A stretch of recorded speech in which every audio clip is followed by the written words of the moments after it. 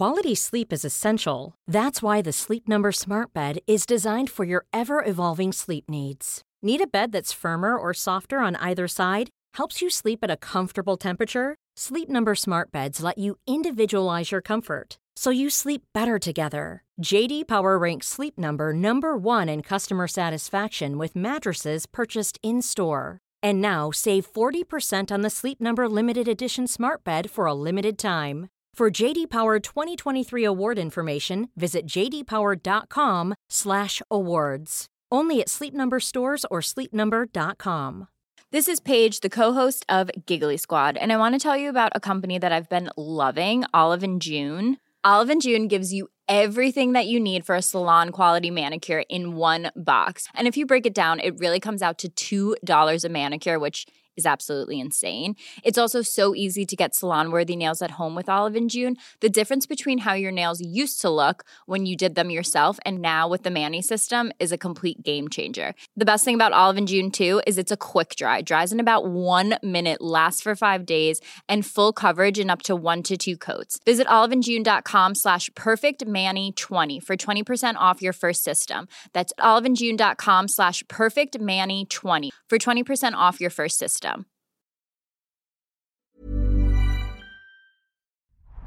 The New Statesman.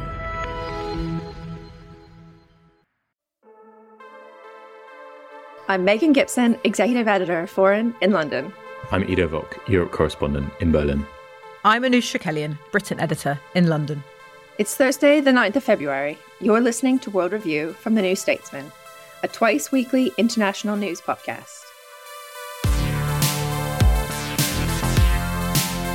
Every Monday, we interview a guest for their unique perspective and expertise.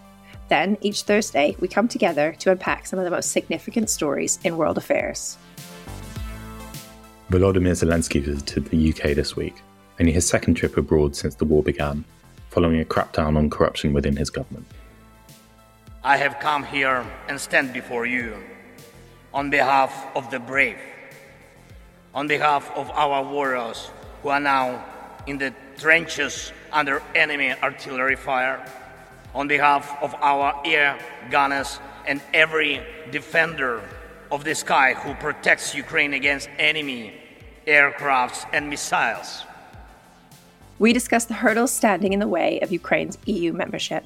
Then we discuss the renewed Armenia-Azerbaijan conflict and what's at stake for the region. We also take a listener's question on what the UK's economic situation means for its foreign policy in the long term. Thank you for joining us. Let's begin.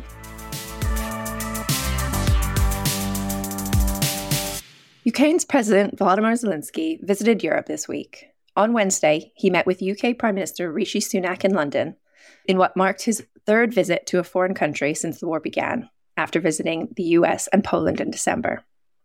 Speaking to both houses of Parliament, Zelensky thanked the UK for its military assistance to Ukraine, saying Britain had extended its helping hand when the world had not yet come to understand how to react to the Russian invasion. He thanked Britain for pledging Challenger 2 tanks, but he also requested modern fighter jets for his military, the next big ask to allies from his government. So, Ido, I wanted to begin with you here, focusing mostly on Zelensky's visit and speech to UK Parliament. I know we mentioned at the top that he also visited France, but focusing on his big grand speech to UK politicians, what was the take from his speech?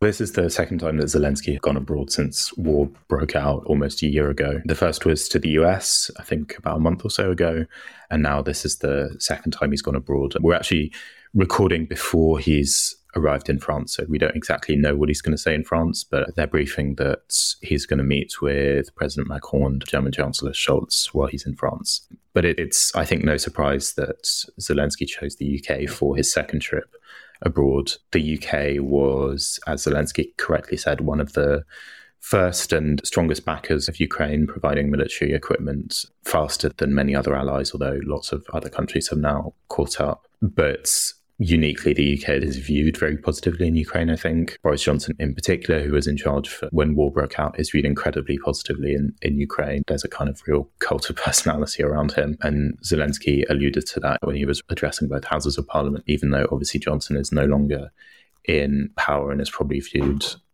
less positively by many of those present than in Zelensky's home country. And Zelensky does what he usually does when he visits foreign countries. He alluded to the shared history of Ukraine. And the UK said that he'd gone to the war rooms where Churchill commanded the British armies during World War II and sat on the armchair. And he said that he was asked how he felt when he sat on the armchair when he visited before war broke out. And he said he felt something, but now he knew really what Churchill felt. He's come to, I think, reiterate the strength of the alliance between the two countries, but also now that Ukraine has been pledged tanks by the UK and other countries, he's demanding the next big ask, which is fighter jets, which have not been promised by countries like the UK, but which Zelensky has asked for. So that seems like it's going to be the next kind of big line in the sand. Yeah, I wanted to ask you specifically about Zelensky's particular shout out to Boris Johnson, which was very warm and I guess quite interesting because obviously Rishi Sunak is Prime Minister. This is a big moment for him as Prime Minister. He was there to greet Zelensky on the tarmac. He didn't quite get the same, I guess you could say, love, it seemed, from Zelensky in a personal manner, the way that Boris Johnson did, which, I mean, our cover story this week is on Rishi Sunak as the Prime Minister who wasn't there. And I think that it chimes a little bit with this moment, which Rishi Sunak didn't really seem to have much of a presence during the speech. I don't know if I was the only one who really took that away from that, or if Anoush, if you had thoughts on that. Yeah, I mean, he really specifically thanked Boris Johnson. I think that was probably the most prominent thank you to an individual in the speech, although he did thank Sunak for the tanks. But yes, I think that overshadowed Sunak somewhat. And actually, we know that Sunak's enthusiasm for standing by Ukraine, while rhetorically it's the same as Johnson used to declare. It was leaked last December that Sunak actually had ordered an internal assessment of the significance of British military aid in Ukraine. So there is a sense that he's crunching the numbers behind the scenes to see whether or not we're getting our value for money in our support for Ukraine. And this plea for fighter jets as well, it doesn't look like that's likely to happen, not least because Britain's military is quite diminished anyway.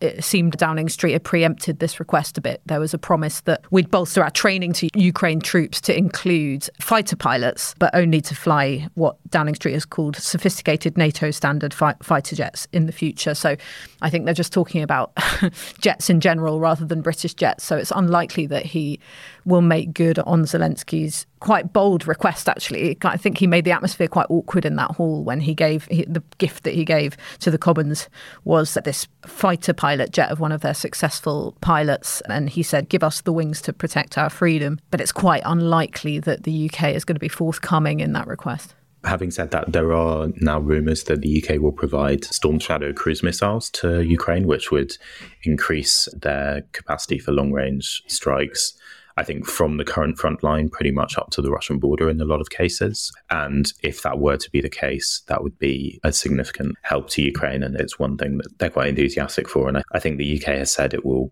provide Ukraine with longer range capabilities without going into detail. So it remains to be seen whether these are actually the Storm Shadow cruise missiles. But if they are, it would be quite a big step, although obviously not quite F-16s or F-35s, but very significant nonetheless. Another thing that really struck me listening to the speech, and I don't know if either of you have thoughts on this, but I was somewhat surprised about the amount of attention given to the monarchy. He mentioned William, he mentioned Kate, he spoke a lot about Prince Charles. And there were some really good lines about how the king was an Air Force pilot, and in Ukraine, all Air Force pilots are kings, which chimed well and got a lot of applause. Yeah, I noticed that. I think it's a general sort of... And this sounds a bit patronising, but I think you generally do get this excitement when foreign leaders visit the UK about the pomp and ceremony that the UK can provide. I mean, even the hall that he was standing in, it's the oldest part of Parliament, this 11th century hall. It's very grand in there. You really do feel the weight of history when you stand in there, even though that sounds like a bit of a cliche. And I suppose that ties into all of the things that we have to offer in terms of soft power, people wearing ceremonial outfits. And he mentioned the delicious English tea that he drank last time he visited. And you could see that contrast even when he walked in his khaki sweatshirt and he was among all of these people in the ceremonial dress of these kind of events that happen in the Palace of Westminster. So I wonder if there's a bit of that going on. But also he talked about strong British character as well, and maybe it was a bit of a throwback to how Britain was once viewed in the world. And I expect that's part of why there was so much enthusiasm. You just could see it on the look on MPs and Lords' faces when they were watching the speech. There was a lot of adoring applause, a lot of sycophantic tweets. I think not only do we want to show our support for Ukraine, I think there's a lot of enthusiasm for the way that the UK's reaction to the Ukraine invasion has been one of sort of unity. And we've come in for quite a bit of praise from Zelensky. And you can't say that for the UK at the moment on many other subjects. So I think there's a bit of pride and a bit of nostalgia that comes into it too. Ido mentioned we're recording this before he visits France and meets with Macron and Scholz. I somehow feel that the warm words that we've received in the UK won't be matched by the rhetoric that he shares with Scholz. That might not be the case, but something strikes me is that the UK is unique in this, and it really gives a sense of pride, a national pride that, as Anu says, is sorely lacking on many other fronts at the moment. I'm British and I live abroad, and there aren't it's a bit of an understatement to say that there aren't very many things on which the UK is seen positively by many people I meet, but the Ukraine support is very much an exception to that. And we haven't had any of the kind of accusations of appeasement or of dragging their feet that have dogged so many other countries, Germany, France. The UK really hasn't had any of that. And I can definitely see this as a kind of unifying moment of national pride, as Anoush says, that unifies across the political spectrum, across different parties' beliefs and so on. And we obviously have to raise the point that Zelensky isn't just doing this flattery tour just to share his goodwill and his good vibes with his allies. He is asking for things. He's asking for more material, more aid. He's visiting Brussels later this week, and Ukraine is in the process of trying to gain EU membership, which it has been suggested that will happen, but the timeline of what the EU is expecting, and I think what Ukraine is expecting, is not aligned. Ido, obviously, you've written a great piece that we'll link in the show notes, that the background of Ukraine's kind of drive to join the EU is Zelensky's own push to eradicate corruption within his own government, which has been ticking along in the last few weeks, but it's really ramped up. So I was wondering if you could explain the context of what's happening there. Ukraine has been promised EU membership by the EU Commission, but as you correctly said, there were probably different expectations on timelines on the Ukrainian side and on the European side. And of course, there's the immediate issue of the war, but there's also institutional reform, which the EU demands of aspiring member states as they negotiate their accession. And one of the biggest issues in Ukraine is that it's a very corrupt country. It was ranked the third most corrupt country in Europe by Transparency International in 2022, behind only Azerbaijan and Russia. And there are famously entrenched examples of oligarchy and corrupt officials and so on. And although for much of the duration of the war, Zelensky had appeared to really not be prioritizing the fight against corruption, there have been a number of very high-profile moves in the past few weeks against officials accused of corruption. For example, 2 former deputy defense ministers were forced to resign following revelations that they were overseeing the purchase of rations and military equipment at inflated prices.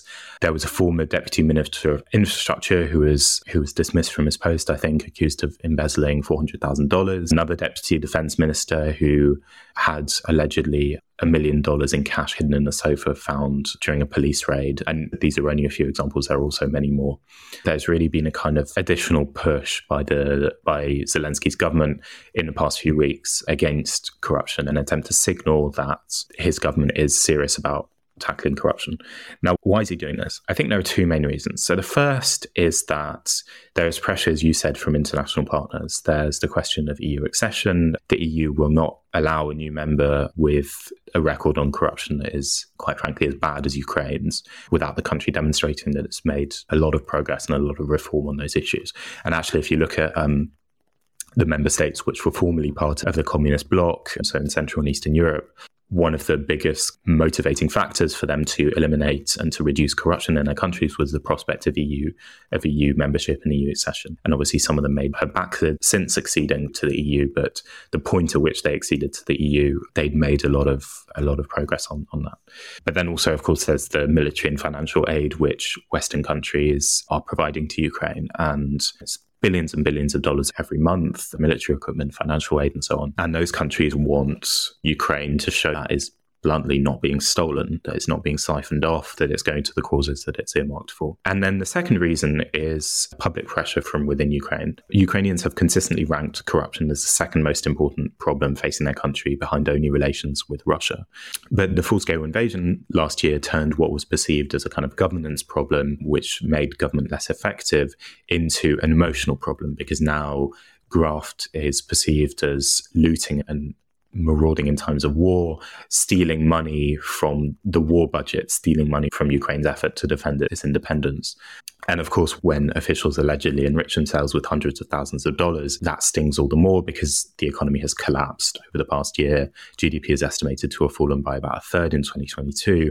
And obviously, the economy has been reorientated towards a war effort. Most people are worse off in Ukraine than they were before the war. So in short, I think there's the international dimension and the domestic dimension. But of course, it remains to be seen to what extent this is a kind of substantive effort from Zelensky, and not just because obviously corruption is a lot more than just a few corrupt officials who can be arrested in high-profile raids. It's a kind of very complex institutional problem, and a lot of the efforts to actually uproot it will be probably less publicized, but no less important. And to what extent this is substantive rather than kind of demonstrative remains to be seen, I think.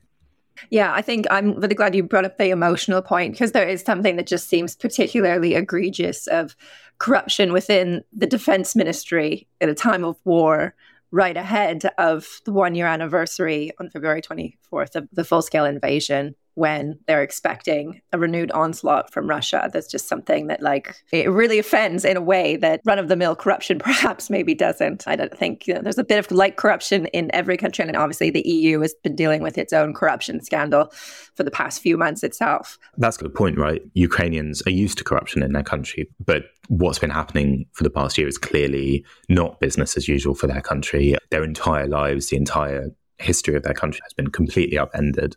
And the fact that business as usual, as they see it, continues within the government is what really rankles, I think. So in some ways, this gives Zelensky a kind of an opportunity to address some of the most entrenched interests, because obviously the entire situation and condition of the country is so upended. It's not a normal situation by any means. So, for example, he's moved against an oligarch, Ihor Kolomoisky, who he was previously viewed as very close to when Zelensky famously played the president of Ukraine on his TV show, Servant of the People, and named his political party Servant of the People and went on to be elected. Servant of the People was shown on Kolomoisky's TV channel, and he was always viewed as being quite close to Kolomoisky, and Kolomoisky is one of the people that he has moved against as president as part of this anti-corruption drive. So it's a probably pretty unique opportunity to move against corruption and to attack some of the entrenched interests.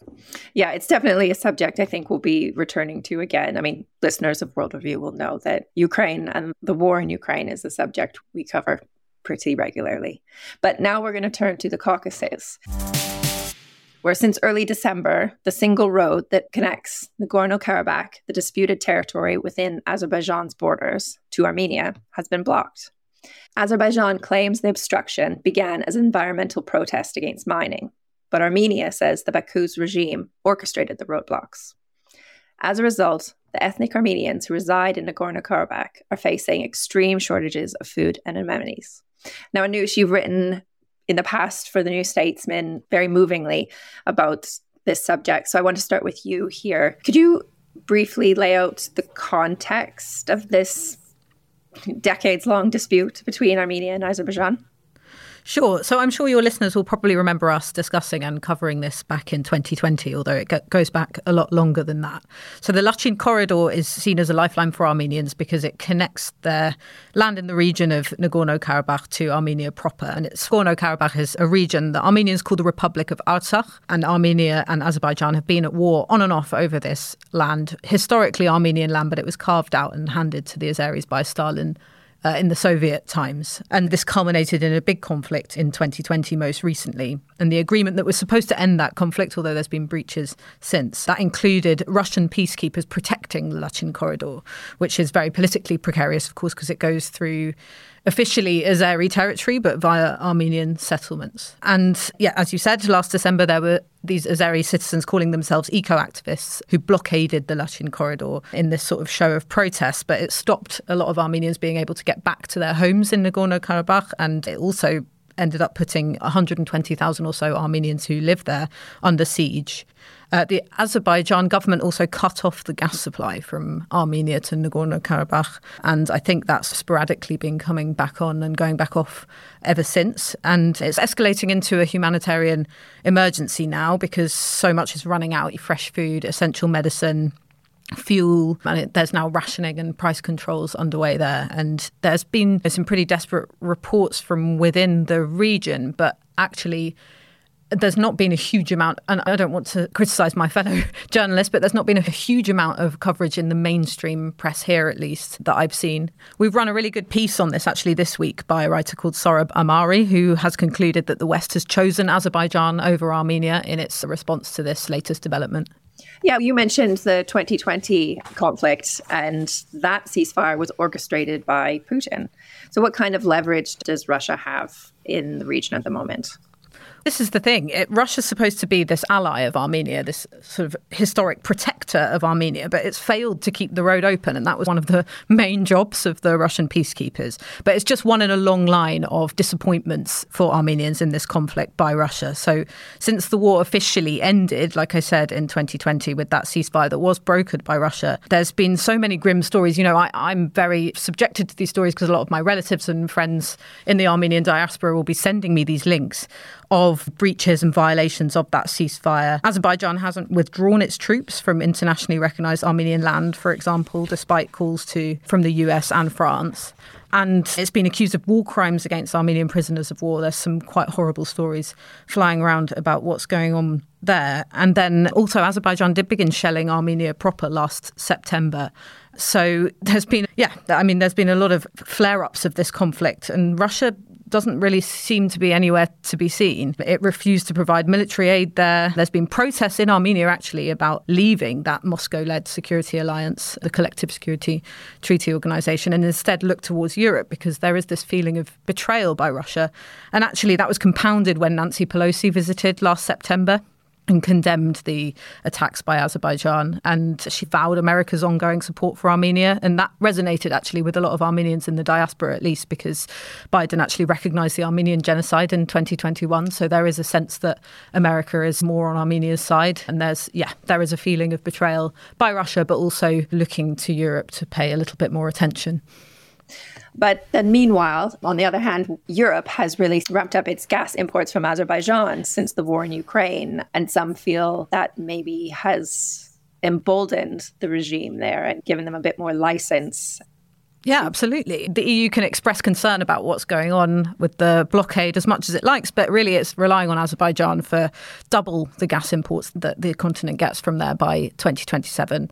Ursula von der Leyen visited Baku last summer. She called Azerbaijan one of Europe's reliable, trustworthy partners. So, you know, the proof is in the action, and they're relying on Azerbaijan, and that means that it has more influence. So again, sadly, I think this is probably another story that will be ticking along and will cover again. Anoush, hopefully we'll be able to have you again on soon to bring your expertise from the region. Wherever you are in the world, if you're interested in global affairs, you can subscribe to The New Statesman in digital, in print, or both from as little as £1 a week. That's 12 weeks for just £12. That's €1 a week in Europe and just $2 a week in America. Just go to www.newstatesman.com/podcast offer.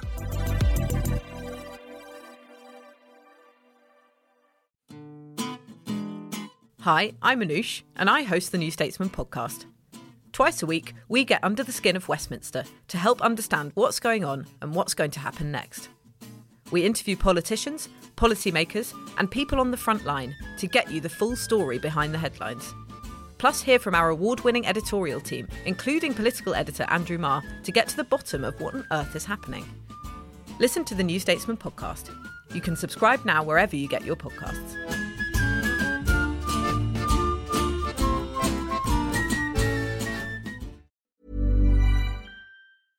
Hey, I'm Ryan Reynolds. At Mint Mobile, we like to do the opposite of what Big Wireless does. They charge you a lot, we charge you a little. So naturally, when they announced they'd be raising their prices due to inflation, we decided to deflate our prices due to not hating you. That's right. We're cutting the price of Mint Unlimited from $30 a month to just $15 a month. Give it a try at mintmobile.com/switch. $45 up front for 3 months plus taxes and fees. Promo rate for new customers for limited time. Unlimited more than 40 gigabytes per month slows. Full terms at mintmobile.com. Quality sleep is essential. That's why the Sleep Number Smart Bed is designed for your ever-evolving sleep needs. Need a bed that's firmer or softer on either side? Helps you sleep at a comfortable temperature? Sleep Number Smart Beds let you individualize your comfort, so you sleep better together. J.D. Power ranks Sleep Number number 1 in customer satisfaction with mattresses purchased in-store. And now save 40% on the Sleep Number Limited Edition Smart Bed for a limited time. For J.D. Power 2023 award information, visit jdpower.com/awards. Only at Sleep Number stores or sleepnumber.com. Millions of people have lost weight with personalized plans from Noom. Like Evan, who can't stand salads and still lost 50 pounds. Salads generally for most people are the easy button, right? For me, that wasn't an option. I never really was a salad guy. That's just not who I am. But Noom worked for me. Get your personalized plan today at Noom.com. Real Noom user compensated to provide their story. In 4 weeks, the typical Noom user can expect to lose 1 to 2 pounds per week. Individual results may vary.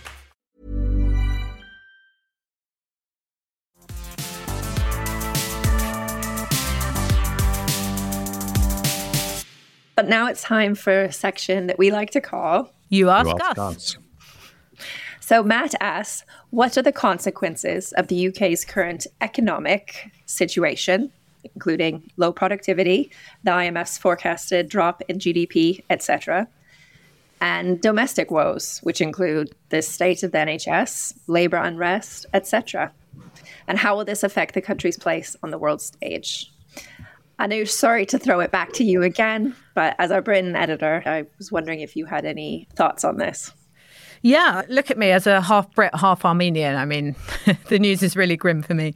Yeah, Britain is doing really badly compared to its peers at the moment. The most recent headline was that the IMF found that it's the only G7 economy forecast to shrink by 2023. It's had low productivity since 2008, and that's been a perennial problem. It's labelled as the productivity puzzle by economists here. It's so entrenched.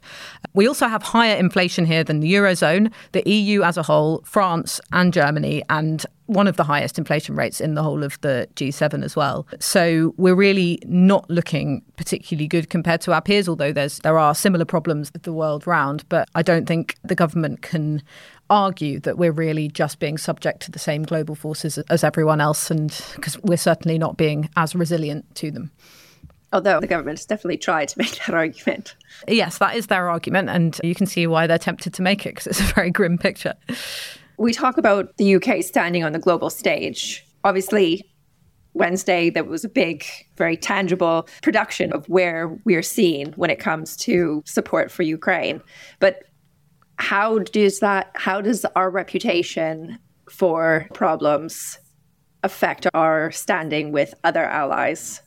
I think it really affects Britain's global reputation. I mean, this podcast is an example, but any time I get asked on media to commentate on sort of British current affairs from foreign broadcasters, they always ask me about Brexit and the damage that it's done. Whereas it's getting there. It's becoming slightly less taboo, but we're still not fully having that debate in the UK itself. People are so scared of the sort of idea still of seeming to stamp on the will of the people or soften the UK's relationship in the EU in some way. You can see the fear in the Labour Party of suggesting that it would do anything like that if it came into government. There's no single market, no customs union in their plans, as they say it. But, everyone else can see the problem, and we're seeing these stats at the moment. The OBR, the Office for Budget Responsibility, that kind of does the sums on the government's economic picture, they say that the economy will shrink 4% in the long term relative to if we'd stayed in the EU.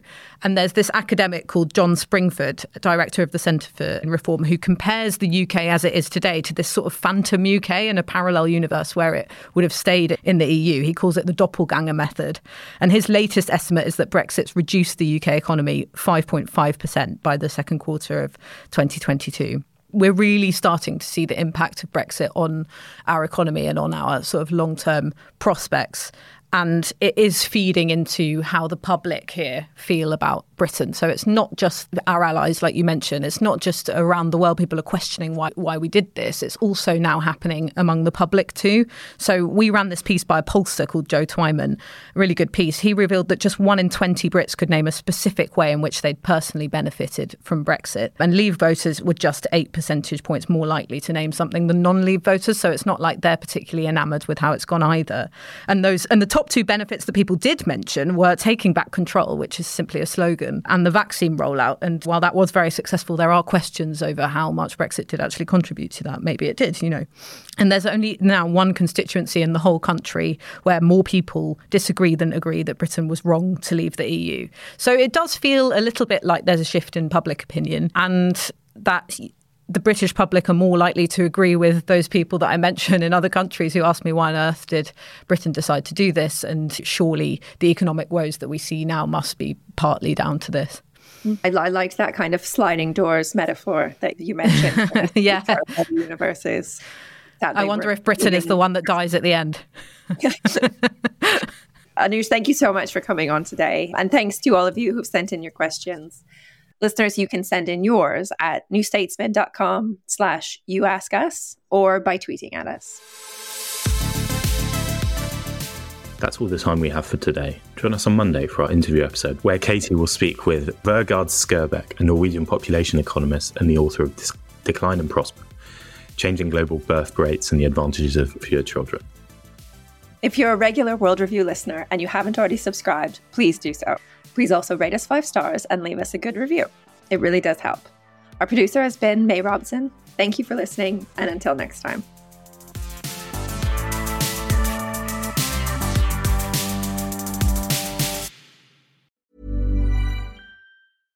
Want flexibility? Take yoga. Want flexibility with your health insurance? Check out United Healthcare Insurance Plans. Underwritten by Golden Rule Insurance Company, they offer flexible, budget-friendly medical, dental, and vision coverage that may be right for you. More at uh1.com.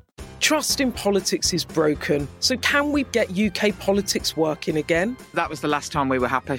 2012. I'm Beth Rigby, Sky's political editor. Join me every week with Labour's Jess Phillips and Conservative peer Ruth Davidson for some electoral dysfunction. This idea of nuance has completely left politics. Yeah. Together we'll focus on the policies that could deliver political satisfaction. Follow Electoral Dysfunction wherever you get your podcasts.